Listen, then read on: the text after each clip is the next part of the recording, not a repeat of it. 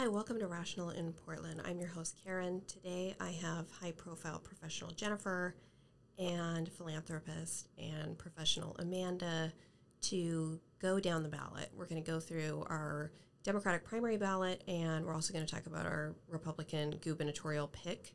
If we had a Republican ballot, we all vote in the Democratic primary because we're all registered Democrats, but also, one of the reasons that we're registered Democrats, and this year, I think acutely, actually in the last couple of years, we've all felt the inclination to move pretty far away from the Democratic Party. But I think in Portland, and we discussed this in more depth in the episode, that doesn't make a lot of sense because usually the person that you elect in the primary is the person who goes through to the win ultimately anyway. So if you want to say, I think it's useful to be a Democratic voter in Oregon, which is a, like it or not, city-state. And Portland really kind of does determine who becomes, let's say, governor. And I think that's why we've had this slew of Democratic, and I think this last one is, she's universally reviled. She's consistently voted last on the U.S. governor's list. I think she was just wildly far left and out of touch, and I think a lot of that was unfortunately driven by Portland. So stay tuned for our picks. So are we just going to proceed through the ballot? Down the ballot. Does that sound good? Yeah. Well, sure. The one thing that I feel like we should address, I just want to say, do not vote for this fucking Carrick Flynn guy if you are in that new district. And what's his story? He's a crypto gazillionaire? I don't think so. He's a dickhead who went to Yale Law School, and he's worked as a research assistant in 2 organizations. So why he has the hubris to think that he should be a U.S. congressperson, having done basically 2 internee seeming jobs to me, is just mind-boggling. But he has been tapped and funded by the Democratic Congressional Campaign Committee, as I understand it. And anyone they're tapping and funding is not the guy for me. Yeah. So anyone. Yeah. But that jerk off. There's one federal seat where it's anybody could have won it. Only, I think maybe there's only 2 people running, and it wouldn't show up on our ballots, right, if it's not our district. I know people are in love with Ron Wyden, and that's probably why nobody's running for a seat. But they could fall in love with somebody else. A populist type person with a personality. I think so certainly no one is running against him in the primary because it's such a losing battle.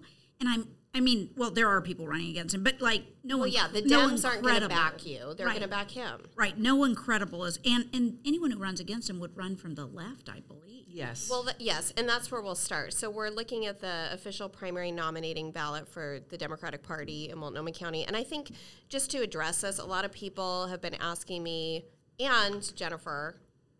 High-profile Jennifer, I might add.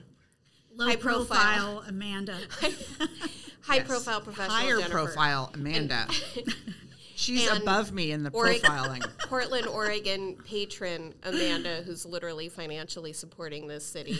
Basically, matriarch of the entire Tri-County area. I mean, they should replace the Portlandia statue with a statue of Amanda wrapped in a toga leaning over the building. Agreed.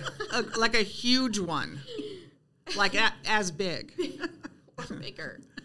So I think they have been asking me, and they've been asking Jennifer, should we register as independents? Should we register as Republicans? We're fed up with the Democratic Party.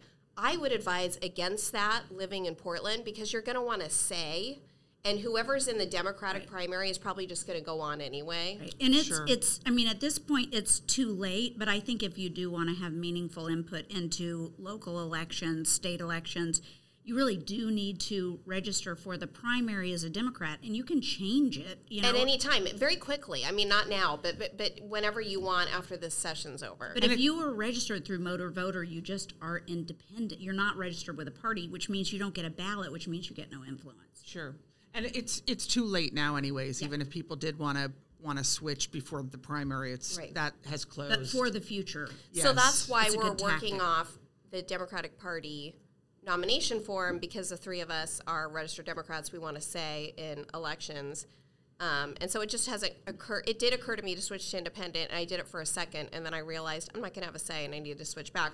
So I've got the Democratic ballot in front of me, and we're all voting for Ron Wyden because there's just nobody else. No, and the two people, I mean, if you can't even put together an articulate, semi-credible statement for the voters pamphlet, you don't deserve the vote of anyone, even when the option of Ron Wyden is not, in my view, ideal. Agreed. But he is what he is. And I do have to say that every big ask I've ever made of his office for clients, they have come through. Can you give us an example just to make people feel better about themselves for circling in that oval? So I represented a woman who was married to, in my opinion, the worst, most dangerous domestic abuser, stalker, period. He's a gazillionaire, and he's been able to buy his way out of this. He still stalks his first wife, who divorced him 25 years ago.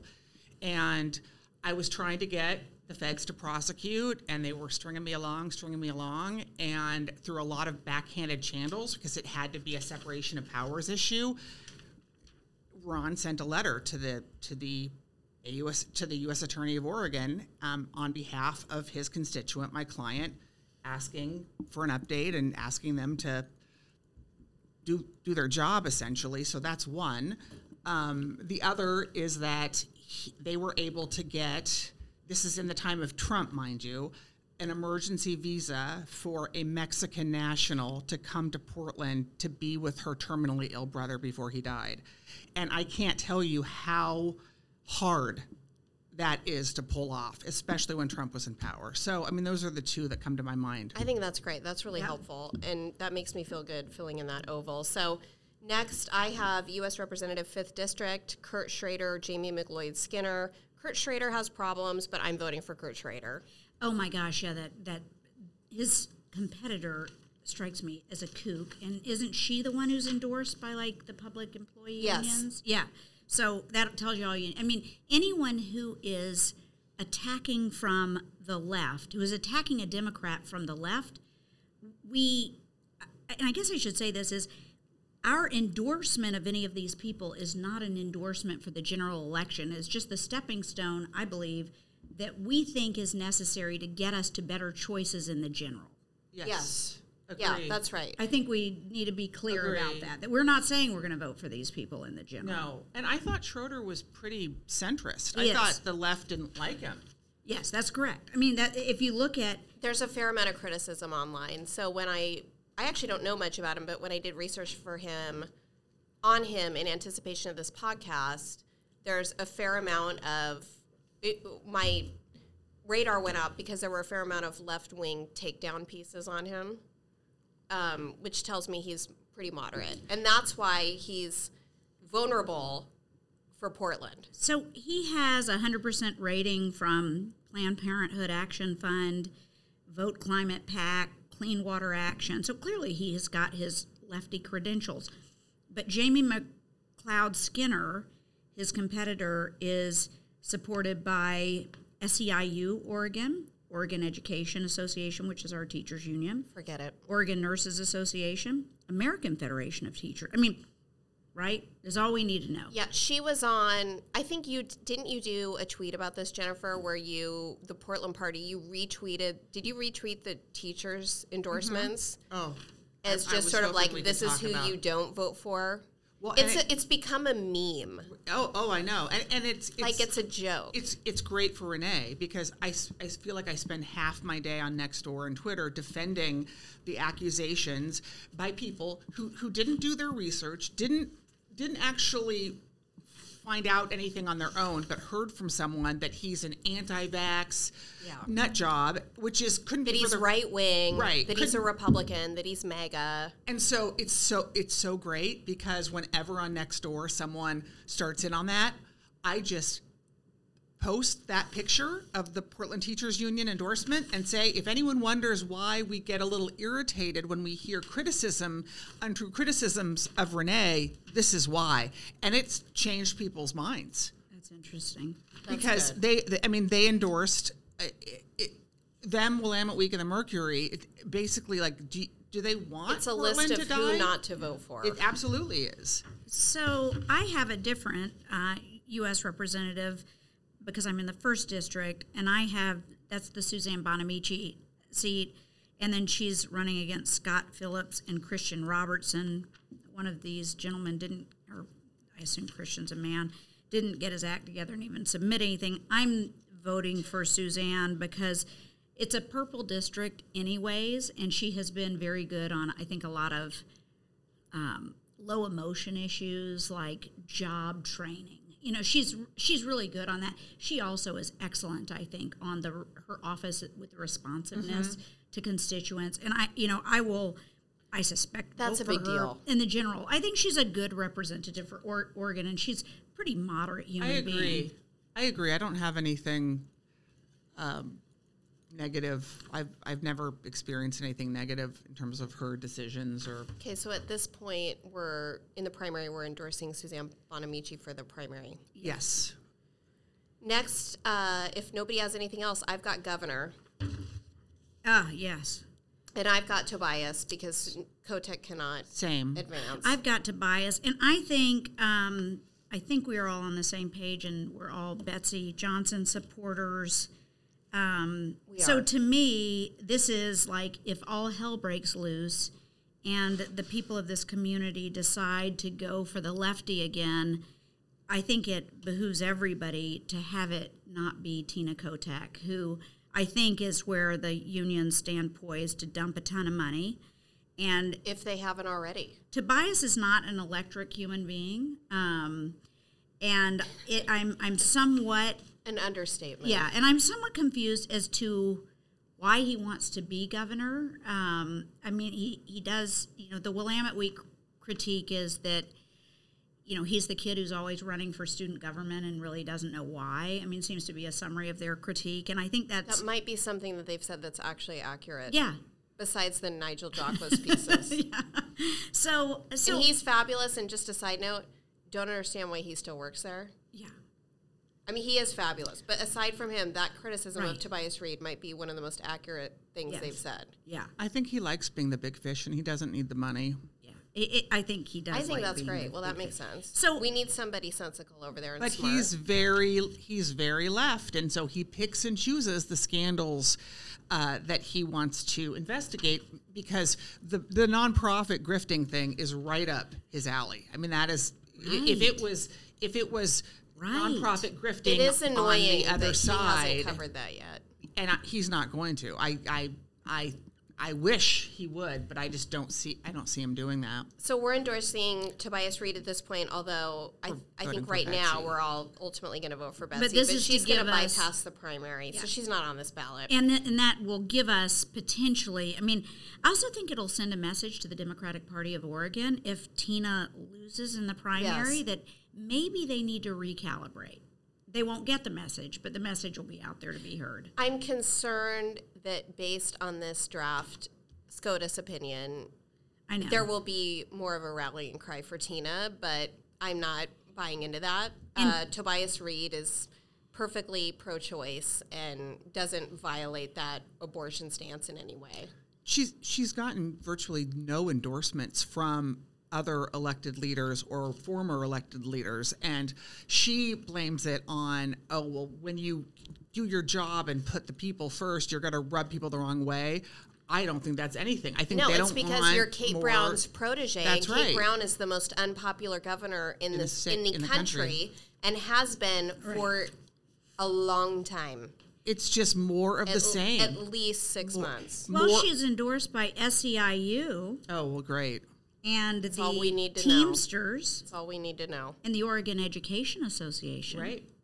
No, she's and Pat. She's a shill. I've been surprised how many people that I know that are card-carrying, hardcore lefties who really dislike her and say, and I haven't had this. On what basis? They think she's really dishonest. About what? And totally unprincipled and calculating. If I got into the stuff I had heard, I would be, I think, kind of revealing the people involved. Oh, okay. But people seem to personal experience. Yeah, that you can't trust her. That she'll say she's standing by you, and that to me is I assume there's some Part of that element is of that in politics. every Bill politician. Clinton was a master at that. I'm surprised, though, how many people say that about her. It's just kind of makes me think like, oh, my God, you have shitty politics and shitty character? Ugh. Well, and ultimately, if you're a good politician, people fall in love with you despite that. Bill Clinton, Barack Obama. If you're a statesman type and you're a good politician, people will fall in love with you regardless of your empty promises or your glad handing or stuff that is clearly fluff or a puff piece to somebody because you're so charismatic, and that is definitely, to me, that's not her, and it sounds like to maybe other left-leaning people, she's not the person. So that's good. I just can't believe that someone is advising her to make a big deal about the fact that she would be the first lesbian governor of Oregon in 2022. Oh my God. Nobody cares. Being a lesbian, being gay is not a disenfranchised community anymore. I don't care what anybody half the says. People I know. Right. It is nonsense. In Portland, yes. If that's what you think you need, more than half of the teenage girls I know. They're all. Who isn't? What? It's ridiculous. Don't get me started on that. Queer has become a virtue signal for I'm straight, but I'm an ally. Right. I wish I could summon the energy and interest to be a lesbian. Is what queer is. Yeah. I wish I didn't think having a girlfriend would just not be that great. It is. Anybody who thinks that what we need in Oregon is the same plan, right, has not been paying attention. Actually, I think it's worse. Why are you listening to this podcast? Yeah, I assume we're preaching to the choir. We're not. We have a lot of relatively far left listeners. Okay. I want to hear from them. I want them to message you. Abolish the police. They do. Abolish the police type listeners. So my issue for that crowd on Tina Kotek is we have watched our legislature pass, I think, law after law that are really hard on small businesses. The Oregon Workplace Fairness Act, the Oregon Family Leave Act. Conceptually, these are decent ideas, but they create this morass, this statutory morass that are very hard for small businesses to comply with, and then we don't have resources available to small businesses to comply without paying for an attorney to help them comply, which most can't afford. So I object to her short-sightedness and lack of support of those entities.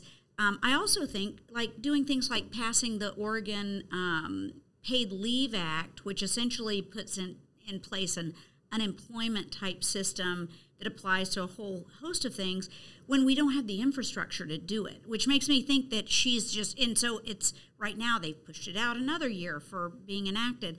I think she's way more into grandstanding than solving real problems, and I think the way she chooses to, quote, solve problems is largely on the backs of small businesses and entities that are providing jobs and hence taxpayers.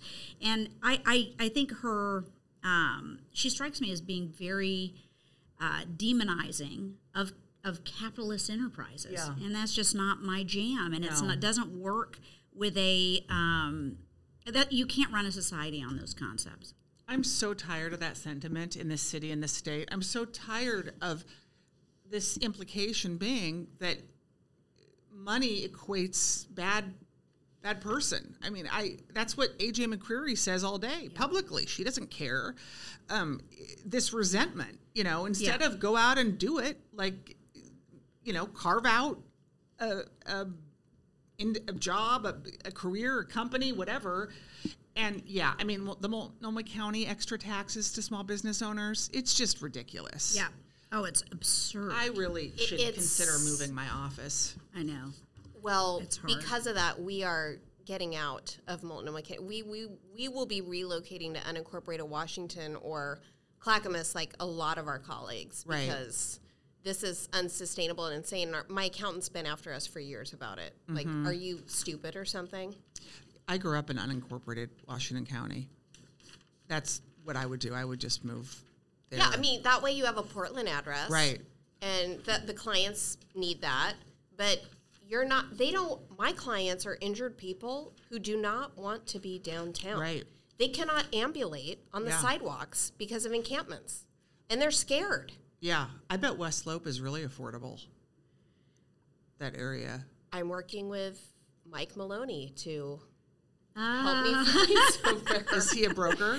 So shout out to Mike Maloney. He is our friend, right, who will be joining us at a social event coming up. And he's on the board of Rosehaven, and he does commercial and residential real estate. And he's attorney Bob Maloney's son. Okay. And he's like allegedly he's, love you, Mike. Allegedly he's straight, but he's like a best gay girlfriend, honestly. I should connect him with my brother, who's a commercial real estate guy. Amazing. And always trying to do deals here so he can get he's back smart, more. He's personable, he's no nonsense. I can't wait. I've never met a real estate agent like that. And we think he's straight? Well, yeah. 100%. The only reason I know him is because he 100%. No, he is totally like friendly and nice and outgoing. Female friend and was dating her buddy, and then he got her in the divorce. That's the only reason I met him. Never married, no kids? Correct. Yeah. And is he interested in like meeting a George someone? Clooney type, he's like confirmed bachelor. Vaguely open to the idea. Right. He's like Bill Maher. Yes, I think that's right. Yes, yeah, he is actually totally a lot like right. Bill Maher. or Clooney before he met like the most amazing. Right. I know that's so obnoxious. Yeah, like, do you have to make the best choice first, you asshole? Yeah.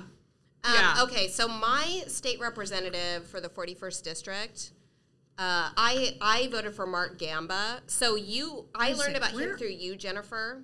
Where are you? Are you on? Well, I'm right after governor, and you probably have a different state rep. Yeah, I've got Elizabeth Steiner Hayward, and I've got people without competitors that aren't worth talking about. Okay, so I've got 41st district is Calico Castile, Mark Gamba, or Christopher Dross. Mark Gamba is the current mayor of Milwaukee. Yes. And I learned about him from you because he was criticizing Portland's garbage and trash problem, and it's something that nobody else wants to talk about. Calico is A.J. McCreary with a penis, so that's a no. And Christopher Dross has a bizarre social media presence, and that's about it. Mm-hmm.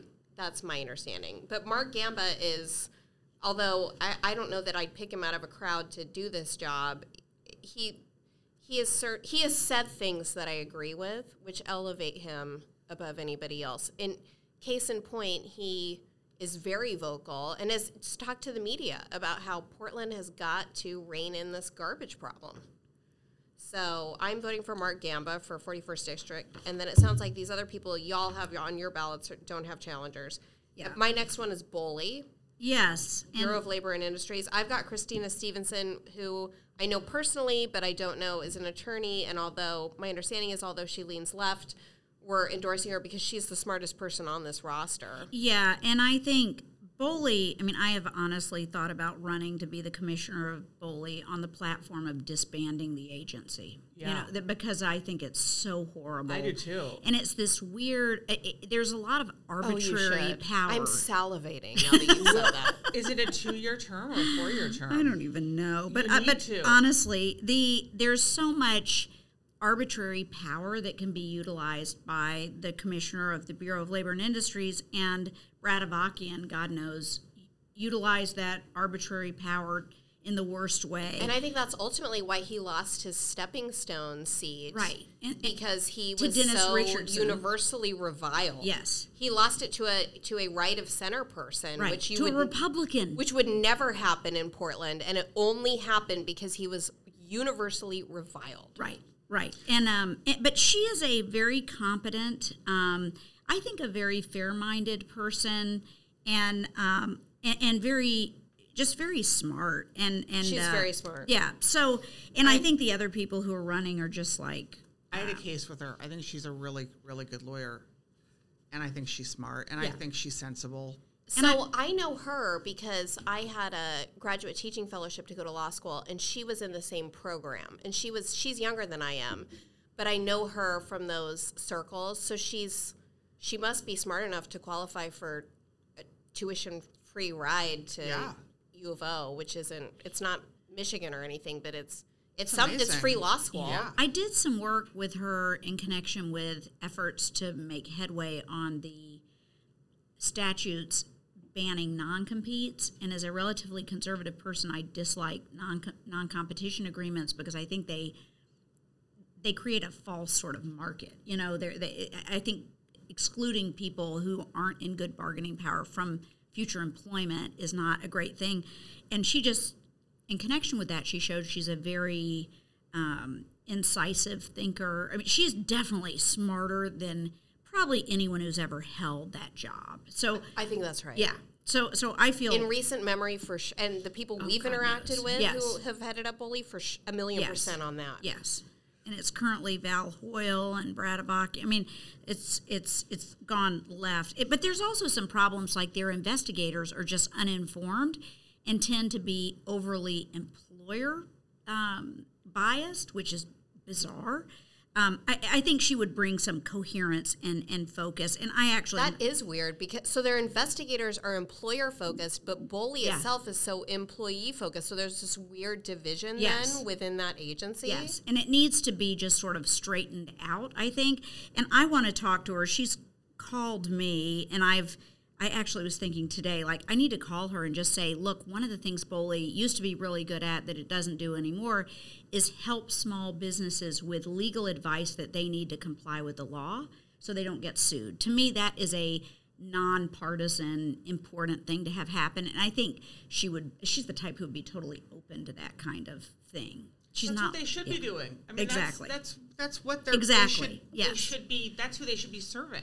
Yes. Okay, my next candidate is judge for the Supreme Court, and I've got it as unopposed. Yeah, well, there's a whole bunch of judges that are unopposed, and I think so we're just going to skip them. Yeah, in general, I think these judges are generally certainly all the Multnomah there's nothing to County talk and about, Washington County. because there's nobody to write. And they're also all pretty good judges. I wrote you guys in not for all, of them. but you're hilarious. All the 4th District ones. I should have done that.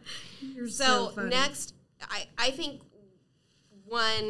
the one contested judgeship is Ortega versus Vance Day. Judge Ortega is the incumbent on the Oregon Court of Appeals. I know her very, very well personally.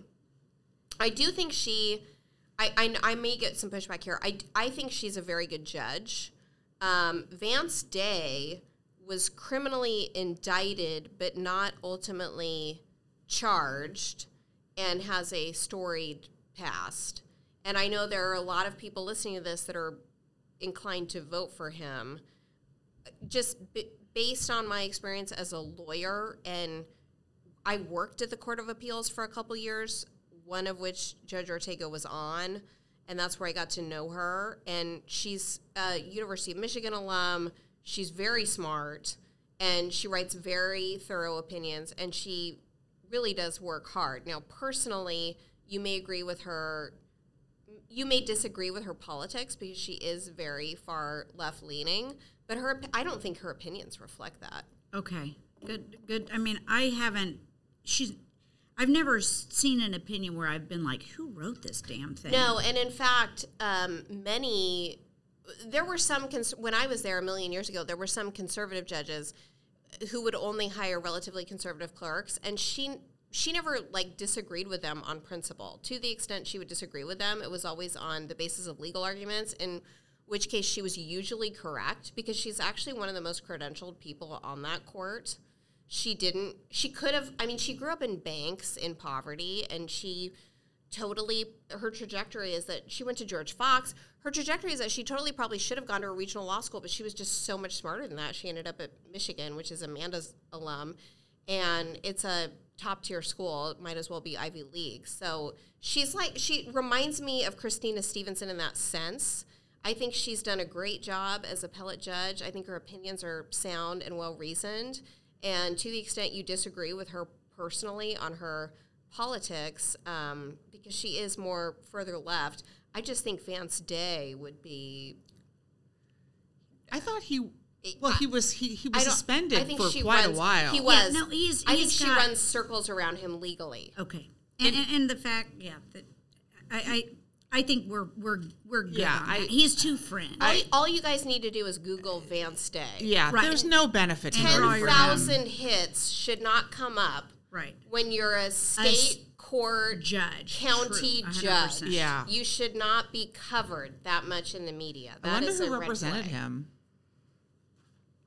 I don't know. I don't But know yeah, either. I say no. So no. my next contested race is Multnomah County Commissioner Chair, and I'm voting for Shariah Mayfield. As I am am I. too. And if you, this one, the challenge to me is that Jessica Vega Peterson is so bad and so more of the same, and she's likely to. So this is expected to be a runoff, and so it'll be the top two. I think if we can get Shariah into the top two, that's flippin' awesome, because then she'll get attention. I think Lori Stegman she's a sitting city council. I'm sorry. That's the problem with her. Commissioner. She's sitting. That's right. Is sort of like you are tarred by the so-called work that the Multnomah County Commission has done. If we don't vote Shariah in, it is expected, I think, that Lori and Jessica Vega Peterson will be the top two. Really? Because my understanding is it'll be Sharon and Jessica. Sharon Mirren, who's an ER Yeah, I doc. know. Oh, so you've heard more Lori. Yes. I know Lori's fundraised a sort of staggering amount. In any event, if we can get Shariah in the top two, I think that would be huge. I would say don't be dissuaded by her unusual photo in the booklet. Her photo in the booklet, she's like looking off into the, she is like Judge Ortega in that we need to be pragmatic. Jennifer's Twitter handle is PDX Mott, right? Mm-hmm. PDX Pragmatist. Right. Oh, And so the good one. whole driving force behind a lot of the people, well, I think all of us sitting here today, is how do we get a better Portland? And in some ways you're just going to have to like be on the Democratic primary, vote for Judge Ortega, vote for Shariah Mayfield. She may be left of you personally, Right. but she is far better than Right. Jessica Vega Peterson, Lori Stegman, Sharon Mirren, and these two nobodies, Bruce and Joe. Yeah. The women, the issue with the women is they're all currently sitting and they are shoving us further into the sewer that we've been in. And Jennifer, you convinced me of this because I heard Lori speak with Amanda, and she was interesting. And interesting enough that you and I had a conversation about it, Jennifer, and you said, fuck those people that are currently sitting on Multnomah County Commission. And I think that's right. That's the most damning aspect of And her. they will all stay on the commission. Everyone, this is really important. I want to say two things to your listeners. For those of you... They will stay on, they just won't be chair. They won't be chair, right. And the chair sets the agenda. That's right. And so... And controls the budget purse string. So if you want more money going to the homeless industrial complex, go ahead and keep voting for these people who are currently serving. So that's really, so for those of you who do like Sharon Mirren and like some of the things she's done, she will stay on the commission. And as the only other person besides Shariah that I think looks at the homeless problem sensibly, the two of them can work together to get things done. Well, and if Sharon was so sensible, she is an ER doctor. She is this idea that she has been disempowered or disenfranchised and hasn't been able to speak her mind all this time. This was my biggest criticism of Lori when I met her. The idea that you're willing to, like Lori was willing to go toe-to-toe with the ACLU, and I was like, look, the idea that you're willing to do that, but you haven't done it up till now because you haven't been chair, is insane. What is the point of being on the commission if you can't speak freely? You are an elected official.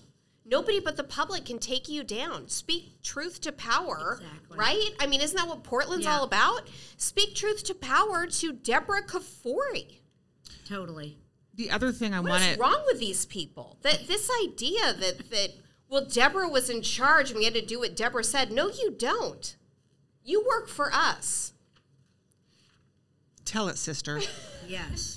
The other thing, so that you touched on, I want to emphasize to all of the people who are listening who are right of center or center, I'm begging you to not vote with your emotions, but vote with your brain and think sensibly. And we're not going to turn this city red, or certainly not overnight. So please be pragmatic. Be pragmatic. Don't leave off voting. Yeah, I've heard a lot of criticism about Shariah. I'm not voting for her. She's too left for me. She believes in abortion, yada, yada, yada. Okay, who do you want to put in that position, genius? Because Joe and Bruce ain't going to win. I don't know their politics, but they're not. That's not viable. Right. That's not happening. And you know what? She's got balls. She is. I trust that she does not. She's will not willing care. to speak up. Right. And she has. Did I send you the most recent where she called it out? And she said, I'm going to be the only one here, apparently, who's going to speak honestly. She is. In the debates. Yes. And both the Oregonian and Willamette Week credited her for that. Yeah, which is so funny. For speaking up and making sense and answering questions directly. And they both criticized Sharon and Jessica for not answering questions directly. One of the most ridiculous things I've seen is that the Oregonian, in their endorsement, they did not endorse Shariah, but they said, if we were to base our decision on how well the candidates interviewed, then yes, it would be Shariah. I'm like, what are you talking? Isn't that and the reason they stated for not endorsing her? The reason the Oregonian stated for not endorsing Shariah Mayfield for Multnomah County Chair was because she lacked quote-unquote experience. And I'm like, that's the best part about her. We don't need people to keep shoving us into the sewer here. No, this is the experience that you want. And can I just add, if any of you know Sam Adams, I really would love to hear him have a conversation with Karen. I really would. Tell her how we can get him to come in, because Mommy's not happy with him right now. We follow each other on Twitter. So Sam, if you're listening, let's talk. Come in. She'll be nice. Nicer than I would be. Okay, my next... I'm sorry. Before we do that, I think we may have forgotten to address the Republican people who are registered to vote Republican in the governor race. Do we want to address that at all? Sure. The Drazen. I think is so clearly the most moderate and sane. That's a good point. Thanks, Amanda, for bringing us back to that. And she's also the only Republican who's holding elected office in the Tri-County area, which means she's a quote Portland Republican. Which to me that's going to be a Democrat in most states. Mm-hmm. But there's some real wackadoos on the clown car that is the Republican primary ticket, much like the Democratic side. But I think she has, if our choices in the end were Tobias, Betsy, and Christine Drazen, oh my God, like finally it's a return to some sanity. Like, it might not be your person, but it's not going to be a completely insane person. So I would encourage Christine Drazen on that side. Is it weird that we don't have a deputy governor or whatever it's called? Yeah, it is. So the person who steps in, I mean, the way Secretary of State. Right. Secretary of State, which is basically an audit function. How Brown got in. Yes. And it is weird. I don't know that there's any other. Well, that's what Brad Avakian was running for from Bully, that he lost to the Republican. Right. Dennis Richardson. I mean, to have a Republican in second place to Kate Brown. Right. I mean, what a contrast and what a mandate to do something different. Right. But I think his mandate was mostly not to be that shitbag Brad Avakian. Where did he go? What happened to him? He is working as a mediator, although who the heck would pay him to mediate a case that's a defendant? I don't know. Maybe he's, living on who God knows what. Yeah, Drazen, I think for sure. And I do have concerns about the vote splitting issue with Betsy. Yeah, we've been getting so we'll talk about Commissioner in a minute, but we've been getting a lot of questions about the Renee Vadim race against Joanne Hardesty and the governor race between Betsy Johnson, who's an independent, and Tina Kotek, who's the sort of the Democratic favorite, and whoever the Republicans pick, we think it should be Drazen. But ultimately, we think the Democrat should be Tobias. And then, of course, there are questions about whether people like Tobias and Betsy will split the vote, and whether or whether Betsy and whoever the Republican is will split the vote. That's the biggest concern, I think. Yeah.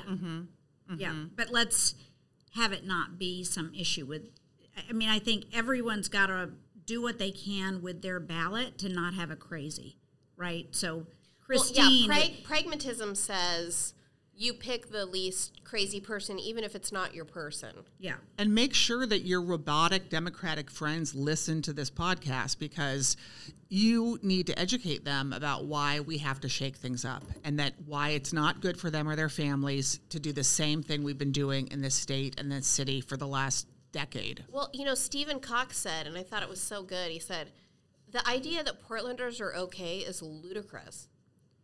Right. Like, he just said that. Yeah. And I think that's right. This constant left-wing refrain about how Portland is thriving and we're doing great is that is the current people who have put us in this position wanting to stay in power, period. That's nuts. All that is. It's propaganda. We even lost our standing as the best airport in the country. Probably because before leaving airport property now, you see tents on the property. My kids have a friend who plays flight simulator video games, and in the PDX flight simulator, you fly over tents. No. Yes. You fly over tents. That is... They're in the flight simulators. That is... because they're so real, and if these flight simulator games are very realistic. They might even be what I was showing them to my husband, who does aviation law, and he thought they were very similar to the kinds of ones that the pilots use. And they show tents because you need to reflect the area you're flying into. So that's where we're at. My next person is for the contested race is Multnomah County Sheriff. Right. And so I am a strong support for Nicole Morrissey O'Donnell, who would be the first female sheriff. She's currently the undersheriff, which is second in command. She has something like 30 years of actual policing under her belt, as opposed to like administrative type jobs. My understanding is that there's some credential that Derek Peterson would have to get, to serve in that. She has it. He seems like he's mostly an administrator. I'm sure that he's good and solid, and I've seen his advocacy for himself. I think Nicole Morrissey O'Donnell, who's also married to a law enforcement officer and who is supported by our prior DA, Rod Underhill, is a vote in favor of law enforcement and law and order. Can I look at the section on her? Sorry. No, it's okay. I should have brought my thing. Find it. Yeah, for me, one of the driving factors for voting for her is that she already has the certification needed, meaning that's how interested she is in that job. She went back to like a cop boot camp, even though she was in some elevated position to get this certification before she even ran. So she will be ready to go from day one. And she has experienced frustration. I heard her speak, and she's experienced frustration as a civilian with 911 wait times. And it was busy when she tried to call something in as a civilian on a weekend. So she completely understands the frustration of Portlanders with all facets of this system. And she has experience. She's currently the undersheriff. So she has experience working with Multnomah County to get money and get funding for officers. And we've finally turned a corner where it's not unpopular to fund officers. I mean, thank God Biden stood up in that State of the Union and said fund the police over and over again, because that was exactly what this city needed to get its brain screwed on. So she can communicate with the county, and she has experience communicating with the county to get money as the undersheriff. And I appreciate that. And her endorsements are very impressive. I mean, she has a lot of endorsements from very well-respected law enforcement people. Well, I think Sheriff Reese endorses her, and I have a lot of respect for Sheriff Reese. Yeah, a lot of other local law enforcement endorses her. And I think that at least one of my principles is I'm not going to vote for people based on gender. I'm not going to vote for people based on race. I think she stands on her own merits. There's something kind of interesting and about a woman making it to the top for the first time to the sheriff job. Sheriffs are really accountable to nobody, which is kind of an interesting thing, except the voters. And I think somebody with her level of, she just strikes me as a low ego person who will be accountable to voters and who's in this for the right reasons. The sheriff's office also runs the Multnomah County Corrections facilities, so that's an important job. There's just, I think, all kinds of reasons to vote for her. Agreed. Do either of you know what jurisdiction Multnomah County responds to as opposed to Portland Police in the crime investigation? Yeah, she talked about that. They do searches in the gorge for people. They've been taking on more. They go way too many places. Yeah, they I think have essentially taken on the policing for like Troutdale. And TriMet. Yeah. Everything the city has abandoned, they have taken on. They've picked up. Yeah. But she's been there. Yeah, she has 25 years of experience with the sheriff's office. I think she's really, really solid. It's interesting that that race is usually not a big contested thing. It's interesting that it is. Yeah. I mean, I wonder what prompted either of them to really feel. Well, I think my understanding is they have a history of competing for the same job. Yes. But she's above him. She got the undersheriff is, job. And she also, apparently there's like tests or something that they take to place into various things. And my understanding is she has tested more highly, demonstrating a proficiency with the knowledge and concepts than her competitor, Derek Peterson, has. I'm sure he's great, and I hope he'll run for something else, for God's sake. But she's our vote. Does she live in the community? Does she talk about that, or do you know if she actually lives in Multnomah County? I believe she did. I'd be shocked if she didn't live in Multnomah County. I think she does because she's experienced Multnomah County as a civilian. Yeah. Right. So she must live in the county. Right. Yeah. It might be a requirement. Some positions are, but I just didn't know. Yeah, because so many most law enforcement do not live outside. Right. Mm-hmm. Okay, so my next contested race that I have on my ballot is City of Portland Auditor, and I have Simone Reed and Brian Setzler. And just looking, I don't know anything about these people, but it seems to me that Brian Setzler is to the left of Simone Reed. That's how I read this thing. And it makes me insane when people put in their occupation, dad, which Brian had. Brian's a dad. Oh, it's great training for any job. No, it's just so friggin' stupid. Like, stop it. Makes me think of Rochelle Walensky speaking as a mother. I'm like, you are paid to speak as a doctor, ma'am. Right. Can I hear your thoughts as a doctor? Is one the incumbent? No, I think that they're both. I think this is an open seat for some strange reason, although I don't know why I think that. But if you look at I don't know. Simone is endorsed by Amanda Fritz, which I consider a mark against her. Absolutely. But, he's endorsed by the Pacific Green Party, the Oregon Progressive Party. Held to the no. Yeah, it just...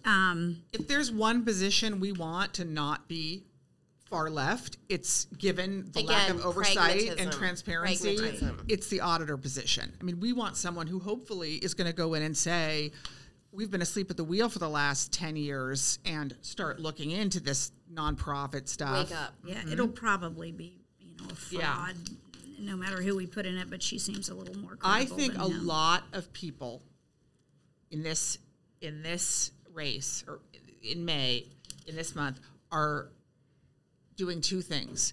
They're voting for the person who is the furthest to the right, and they're voting for anybody but the incumbent. Yeah. I can't tell you how many times a day I see vote them all out, vote for everybody that's not an incumbent, Well, that's why in the last mayor's race, I think Sarah Yannerone, who proclaimed I am Antifa, almost won. Right. Because she wasn't Ted Wheeler. Right. And people were so unsatisfied. Right. Yeah. So Then we go on to the City of Portland Commissioner position 2, right? Is that what yes, is that's next what on I have. yours? So that's Dan Ryan's seat on City Council. And this is your big one of two issue, yes. Jennifer. So I'm voting for Stephen Cox, who I am too. Who some of you heard recently on his episode with Karen.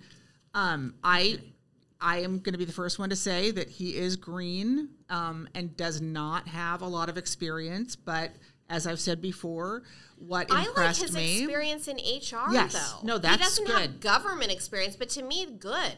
Well, and what I think is a big plus, is that he has repeatedly said from the beginning that he is going to use his budget wisely to hire the best consultants and staff, not the 25-year-old wokesters, and that he likes to not be the smartest person in the room, and he wants to surround himself with. And he wants to be. He right. wants to not be the smartest person in the room, so that he has experts that he's listening to exactly. and relying on data and metrics, exactly. which is something the city has never done. Exactly. And he has an actual concrete plan to address the homeless problem that won't cost us a dime. Right. That makes total sense, that allows for repurposing once the issue is once these shelters are no longer needed. But he is also the only one willing to say, yes, unfortunately, if someone is a chronic trespasser who refuses to go to shelter, who refuses case management, and they come back to camp, we have no choice but to prosecute them. Duh. I mean, 5 years ago, that would not have been a controversial thing to say. And now it's all this concentration camp nonsense, and you're criminalizing people. Yesterday, we heard a ridiculous speaker, who basically talked about a case that came out that said that all three of us were there. Yes, we were all there. You cannot punish someone for being in an involuntary status. What he failed to point out is, when you are homeless because of addiction and your decision that you don't want to do what you have to do to get out of that, that is a voluntary reason. That's not involuntary. I think that ruling is nuts. Amanda and I were talking about that. We were talking about how this court ruling that says if you don't have a specific mens rea to engage in an act, then you're free and clear, seems to let everybody off the hook, from pedophiles to homeless people who are hijacked by addiction and mental illness. And it's not the standard anywhere else. I mean, honestly, there's criminal environmental statutes, and some person who's not part of management is dumping something, and the corporation doesn't have that. It's still criminal liability. Right. Like it's I don't know. I mean, this is where I feel like, God, I hope there's some sanity that gets introduced to So for those of you listening, Stephen really needs help, both money and volunteers. He has lawn signs that he needs people to put up, and flyers he needs people to drop on doors. So just going back to Multnomah County Chair, so does Shariah. Yes. And Shariah is... she dropped off signs here the other day. So she dropped them off herself personally the other day. So she will come and drop signs off for you personally. Oh, I should take one. Yeah, just message her, get in touch with her, email her. Or when is this going to air? Do you know? Today or tomorrow. Oh, great. Okay, so we're this Sunday, this on Wednesday, May 4th. So what date is Sunday? Can you tell me? This Sunday, I think, is it the 9th or the 8th? This is so sad. Sunday I have to look. Sunday is Monday the 9th. No, the 8th. Okay, Excuse me. so this Sunday is the 8th. This Sunday What is wrong at with me? 1 at Migration Brewing, which is on Gleason and 28th. You can Google the address. This is where my group has candidates come every other Sunday. And this Sunday, there's going to be someone talking about the charter reform stuff. But I know that Shariah will be there with more yard signs. You can meet her. You can talk to her. She'll stay throughout the meeting. Stephen will probably be there as well with, swag or whatever you call it in the political game. And these meetings happen every other Sunday. We'll probably take a break after the election, but come out. A lot of people from Twitter came to the last one. Which migration brewing is the common question I get? Is on it Gleason? It's on Northeast. Northeast Gleason and 28th. I'm trying to think of a landmark that's nearby there. No, that's good. That's all they need. Okay. Yeah. And you can meet high-profile Jennifer. I mean, she'll have her bodyguards and her team with her, but if you can get past my guys, the very attractive female with the 6 Deep security team Kardashian style rolling around Migration Brewing is Jennifer. wearing very dark sunglasses and a fur coat, not a faux fur, a fur. So the 6 Deep security guards are to protect the fur coat from PETA and Antifa throwing paint on it. Yes, ma'am. Not really for me personally. I'm one step ahead. Okay, I'm also voting for Stephen Cox, and I'm excited to do so. And those of you who have not heard his episode should go listen to it. I'm trusting y'all because I tend to think like you all do. I mean, it looks like on this thing, I don't know if you want to say anything about the people that you loathe, Jennifer, but I mean, this Sandeep Bali also looks like he'd be a reasonable, yes. End urban camping. The weird thing about him, though, is he started campaigning like 10 days ago. I mean, he has been completely radio silent. Okay, so that's not good. That's my frustration with Lars Larson, because he featured Bali, but he hasn't featured Cox. Really?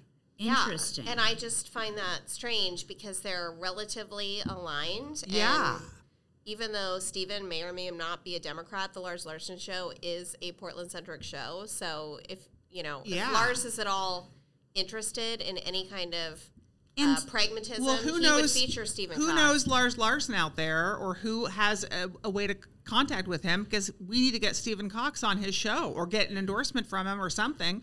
So I know somebody knows Lars. So what? So Oregon endorsed Stephen Cox. Oh, that's good. So any of you right-leaning people that are listening, Free Oregon did endorse Stephen Cox yesterday. That's right. They were in touch with Rosie, and Rosie is a big Stephen Cox supporter. Rosie was on one of our episodes. Yeah. Oh, okay. That's interesting. Yeah. So I think with the right team and people advising him, which he will assemble himself. Yes. And it's not just he's open to that. That's on his platform. Yeah. And he's a really, really nice guy.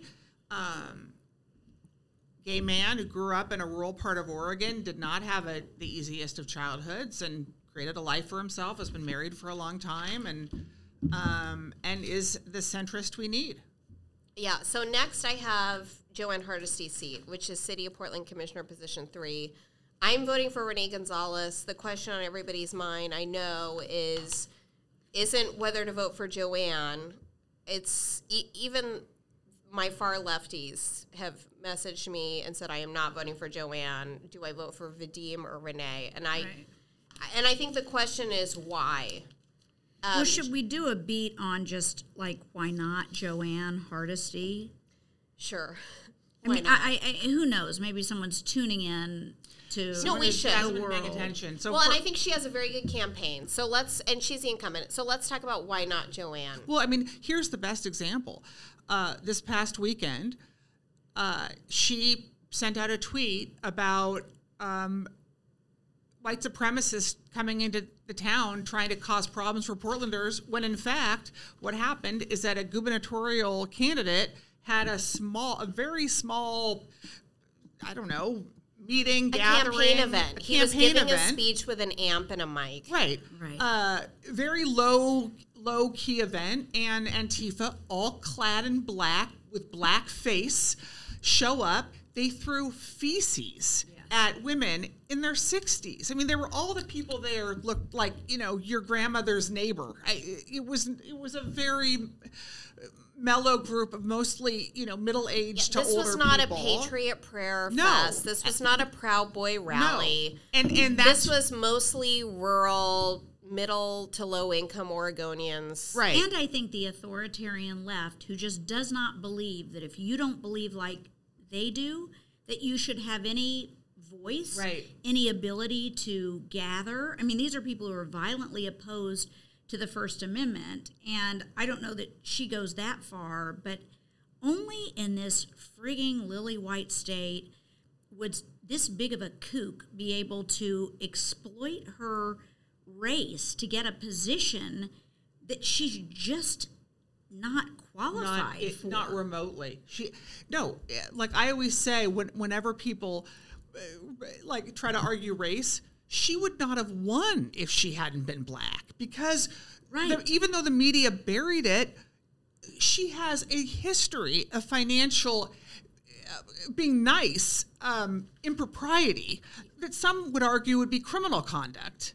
Well, she was sued by her credit card company and didn't even show up to defend herself because she was self-admittedly at the casino at the time. Right. And when Willamette Week endorsed her, they acknowledged it read like a National Lampoon article. They acknowledged every flaw she had, including falsely accusing the police of setting the Antifa riot fires of 2020, and then having to walk back after Ted Wheeler said, well, you're the fire commissioner, it's beholden upon you to now open up a file and start investigating this. She had to walk that back publicly, completely inefficiently, because then the file had to be open. It was a complete nightmare. And she was at the casino at the time of this hearing to defend herself against this bank that was her credit card company that was suing her, and she didn't show up, and they won a default judgment. And as a lawyer, if you can't, or as a functioning person, your personal finances, most people do not end up with default judgments. And if you can't organize and deal with your personal finances, should you really be trusted with hundreds of millions of dollars? And I mean, to me, this is why if I needed a tax lawyer, I would not go to somebody who's under indictment for tax fraud. So I just think she is a fringe human being. Also, she lost me, frankly, long before this, but how she was crowing about the need to defund the police, and then she's calling 911 because she's having some personal dispute with her Lyft driver about whether to have the window up or down. And if you are on the way home from a casino in the heat of lockdown, by the way. Right. And she was out of state, and the rest of us were locked in our homes and told we couldn't get a turkey that fed 6 to 8. And she's just like, her sense of entitlement and the way she, I think, throws her weight around on her sort of personal little stands like this is just shameful. And she's everything that's wrong with, I think, government generally, but particularly Portland government. And there are two important things to point out. First of all, never forget, she is suing the city that she is in charge of. She is suing the city of Portland and the police union. And before someone says, well, she's only suing for $1, outside counsel has already been retained because obviously the city attorney's office cannot defend in this case. I would guess, let's assume that there's no settlement paid from the city. I would guess that by the time this is done, maybe $250,000 in attorney fees, conservatively? It's going to be a lot more Very than that. So that's our money. That's our money, okay? And I have no idea how it works with the police union, if they're on their own or they're considered under the umbrella of the city. But I don't know that that's not the case. So that's the first thing. But the other thing is, because I know that there are people who don't like her, but who are very concerned about police reform, and they feel strongly about and that's why Willamette Week endorsed her. Right, and they feel strongly about this need to do something differently. And so she and our amazing media for the last month have been touting the amazing success of Portland Street Response. And so everyone needs to know this. First of all, she didn't create that. It had already been in the pipes, being doled out before she ever came to be. But I read the entire report, PSU report, that studied the success of this program for the first year it was happening, okay? So they can only respond to calls when someone is not suicidal, not threatening, not committing crimes, not a danger to themselves or others, and is outside. That is the scope of responses they can respond to. Of the less than 1,000 calls they responded to in the first year of operating, they could not locate 1/3 of the subjects who were the source of the call. So they went out, they got a call, there's an unwell man having a psychotic episode on Salmon and 10th. They never found him. The next third of the people who they did contact, they took no action. There was no follow-up. That was the end of it. No hospitalization, nothing. 3.8% of the subjects they responded to were hospitalized or received follow-up care. Now, you tell me, if that report was about a private business, do you think the head of that business would be able to stay in power? I mean, that is not success, people, in any fashion.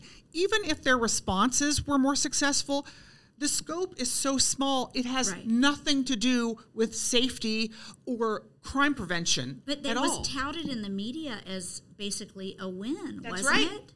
Oh, Google every story is that it was so successful. I could not, so I'm reading these articles and I'm like, fuck it, I'm going to read this whole thing. No, and this is why, honestly, people are tuning into podcasts like this, right? We have to resort can't figure out to what the hell is going on. That's to figure out, and then go to the primary sources, figure it out, and tell each other, because you cannot trust the media to give you the straight goddamn scoop. And if you need any further evidence of that, it's the Willamette Week endorsements. That's right.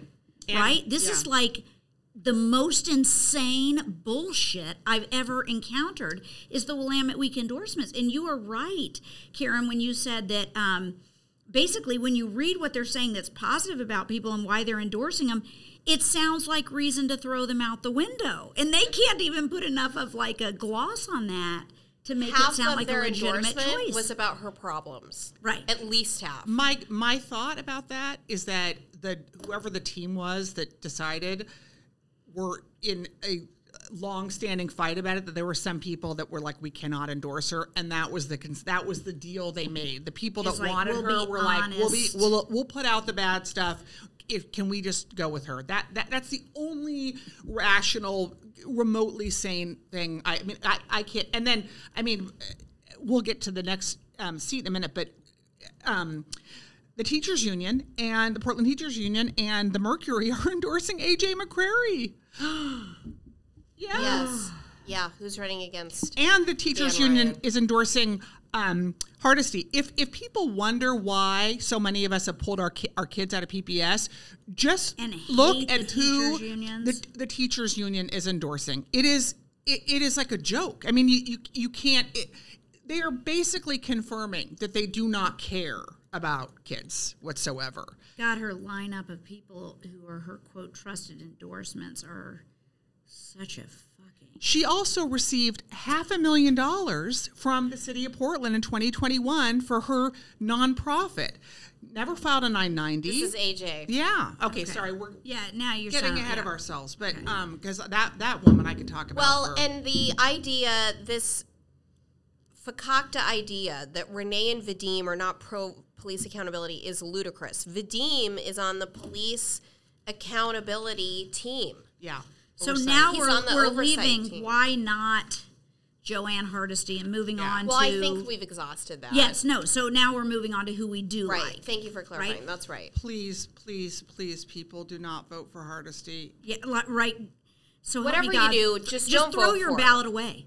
Honest to God. Just throw your ballot away. If you just please, just throw it away. So I have just filled out my ballot. You have two good choices, right, for the Portland City Commissioner position 3, currently held by Joanne Hardesty. I mean, potentially the two best candidates we've seen for a city seat in 20 years. Ever. Yeah. Really ever. I mean, it is. And, this is so Portland, the incestuousness of Portland. Renee has always pulled slightly ahead of Vadim, so obviously it would not. Do you know why that is? I think he just presents better and is more clear and is less myopic when he speaks about issues. But that's just my armchair psychology. I think he's more relatable and approachable. Especially, Renee? Yeah. I think people like the fact that, he has a business background, that there's no cronyism, he doesn't owe anybody any favors, whereas Vadim, who, again, don't get me wrong. Vadim sits on a lot of committees. Yeah. He's been very entrenched in city politics. But classic Portland, Vadim's campaign manager is super tight friends with Dan Ryan, which is why he didn't switch. I mean, it's like, really? I know. I think he would win against Ryan in a heartbeat. I know he would. So I am praying that whoever doesn't win will run against Carmen Rubio in 2 years, because she is Joanne Hardesty II. Oh, my God. I remember when you heard her speak 2 years ago, Amanda. My God. She's so intolerable. And she sits there. I mean, if you're ever driving down the highway and there's just like a cow standing by a fence staring at you with this like blank look on their face, that is fucking Carmen Rubio. Like, you can tell her all about your problems as a business person downtown, and you just get that dumb look, and then it's just like, mother of pearl. She doesn't care. Lady, listen. Yeah. These are your constituents. She doesn't give a shit. But I can't figure out why she's in that seat. Yeah, she brings nothing to it. I can't either. Except she is a lefty vote every time. She is radio silent. I mean, on everything. Except deputizing park rangers to take over police right jobs, only to have the park rangers give an exclusive to the Oregonian about how no one on the city commission consulted them about that role. And what a good way to get a park ranger killed. Can we knock it off and stop acting like it's okay to send essentially you, me, or Karen into these dangerous situations, ill-equipped to deal with them? It's a dangerous situation out there. And stop acting like we're going to throw some people to the wolves and it's going to be fine because you're not increasing brutality. It's just, I think it's insanity. There are plenty of situations where the only suitable response is a law enforcement response. And most of those situations occur within city limits, unfortunately. And most of them you don't know. We've got such a high population of P2P meth addicted people, fentanyl addicted people, and psychotic people. Right. And you don't know till you get in there whether you need... I mean, it's not like any officer ever goes into a situation, except a hostage situation, thinking there's a good chance I'm going to use my gun. It's there. Jennifer, as a criminal lawyer, you'll know this. Most cops say domestic violence calls are their scariest calls, right? Yeah. It's not a bank robbery. It's a domestic violence call. Those are the scariest ones. Yeah. And those are the ones that everybody just goes, send a social worker. Yeah. So I think it would be helpful, because you guys have followed this so closely, to speak to why Renee over Vadim a little bit more. Because I think a lot of people in the, I would say, like, head screwed on reasonably crowd in Portland are on Team Vadim. And I think they got on Team Vadim before Renee was even on the scene. Mm-hmm. So having really looked at them both closely, why Renee, whom we support, versus Vadim? Well, and another, really quick before you start, Jennifer, because I think you're actually the most knowledgeable about distinguishing between the two. One criticism that I've gotten of Renee is that he's not strong enough against Mike Schmidt, and that Vadim is stronger against Mike Schmidt, the DA's shenanigans and failure to prosecute. Well, this is complicated because, again, we're dealing with multiple jurisdictions. Mike Schmidt is Multnomah County.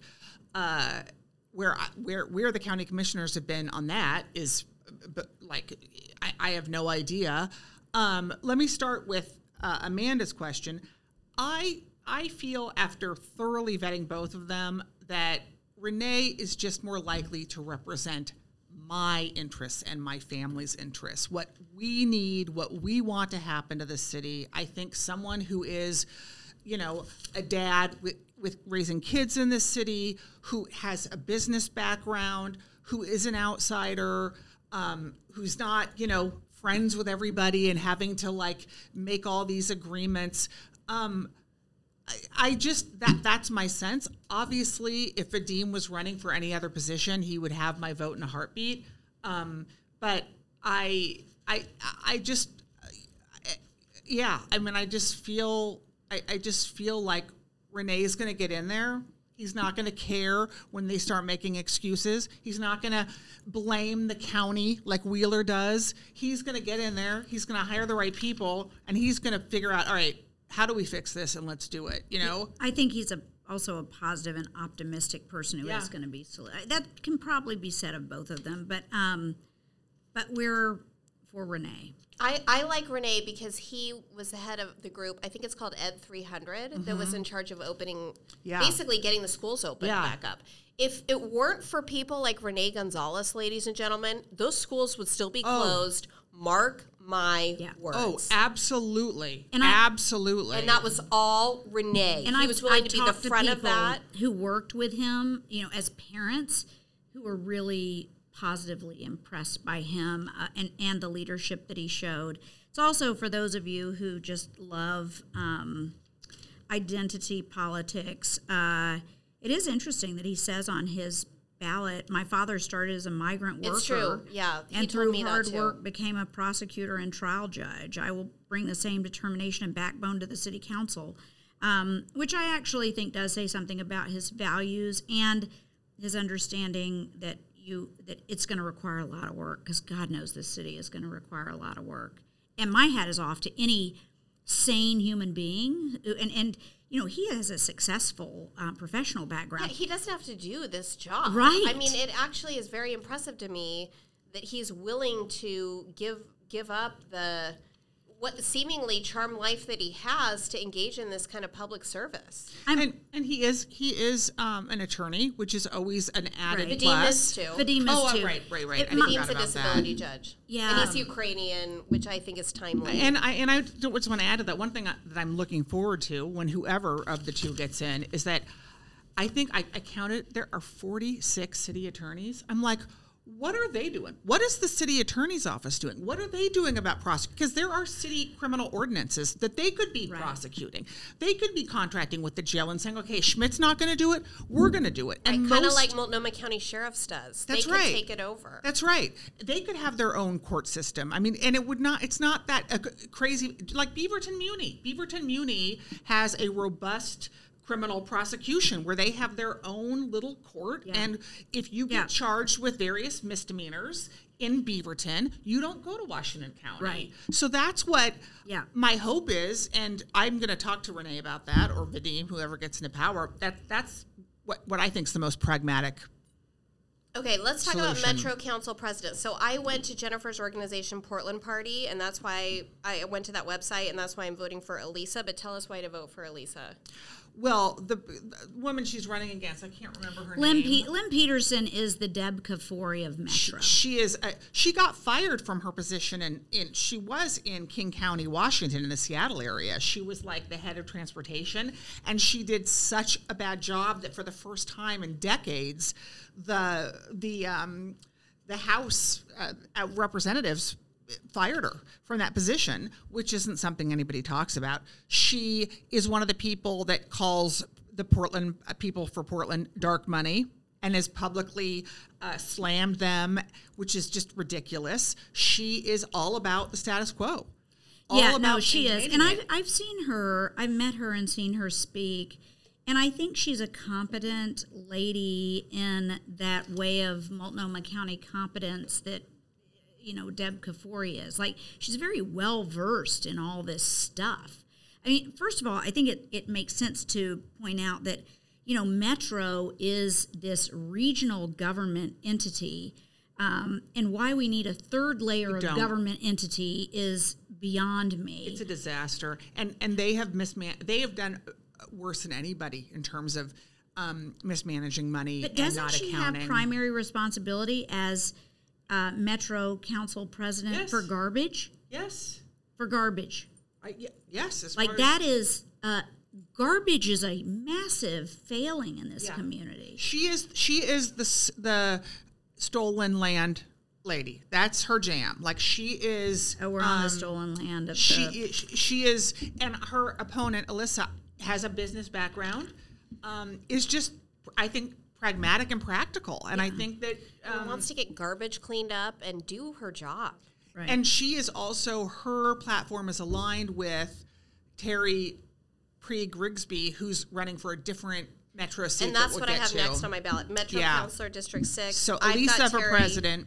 Yeah. Elisa for Metro Council president. I've got Terry for Metro Council. And this is a good example of when you before you think I'm some, tinfoil nut job about these nonprofits, the opponent running against Terry, who was appointed, who is not remotely qualified. Terry just sent me a message about this. Have you heard about that conflict? Yes. He is the head or the second in command of a nonprofit that has received a shitload of money in Metro contracts, and he would not step down when this came up. So Willamette Week recently covered this. Nigel Jacques actually did, May 4th, 2022. So did the Tribune. It says Terry Prieg-Rigsby gave an interview to Willamette Week about this because they asked his opponent, Duncan Wang, is the one who operates these nonprofits that get money from the agency. And it's become an issue because Terry argues that creates a conflict of interest. And Willamette Week says that the incumbent, Councilor Duncan Wang, who's also interim co-director of Asian Pacific American Network of Oregon, that is his nonprofit that receives grant funding from Metro. And Terry argues it's a conflict because it's important for leaders to be above reproach. Terry Prieg-Rigsby worked as a performance auditor for the Oregon Secretary of State. She's held elected office for 16 years as a member of West Multnomah Water and Soil Conservation District Board. So even Willamette Week says, quote, although she's got an obvious motivation to criticize her opponent, she knows something of what she speaks, unquote. That's saying a lot. The nonprofit Apano that he works for a few years ago was the subject of a agency-wide sexual harassment, employee discrimination situation where they hired an outside firm to investigate who found that my understanding is that technically there were no violations, but that they really needed to clean up their act. And if I recall, he was encouraged to step down and didn't at that time. So he knows who's asked to kiss. That's how he got this appointment, because I don't think he is remotely qualified for this position, especially when we're talking about tens of millions of dollars. And I mean, Terry has been for decades a civic activist. She also works for a very reputable nonprofit that serves the refugee community. She's very knowledgeable about environmental issues, which if there was any local agency where you would even be able to say, yes, they touch on environmental issues, it's Metro. So this one, he's getting all the love. And again, what people should do is anyone basically that Willamette Week or the Mercury endorses, vote the opposite, which is what happened here. The Oregonian endorsed her, as they did Renee. So I think this is a no-brainer, people. Duncan has got to go.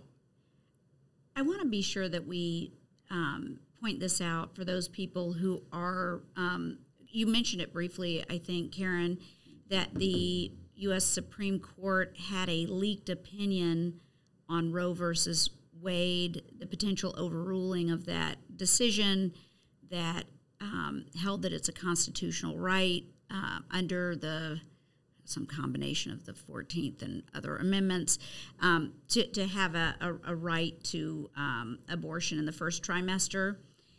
I want to be sure people don't vote for Tina Kotek in this primary thinking that the right to abortion is under assault in some way in Oregon. Can I say something about that real quickly? Please, I think it's timely and important. And I've gotten a lot of messages from people terrified to vote for anybody but Tina because of that. Some people think that that if Roe versus Wade is overruled, which again we have no idea what's ultimately going to happen, that will mean that there are limitations on abortion in the state of Oregon.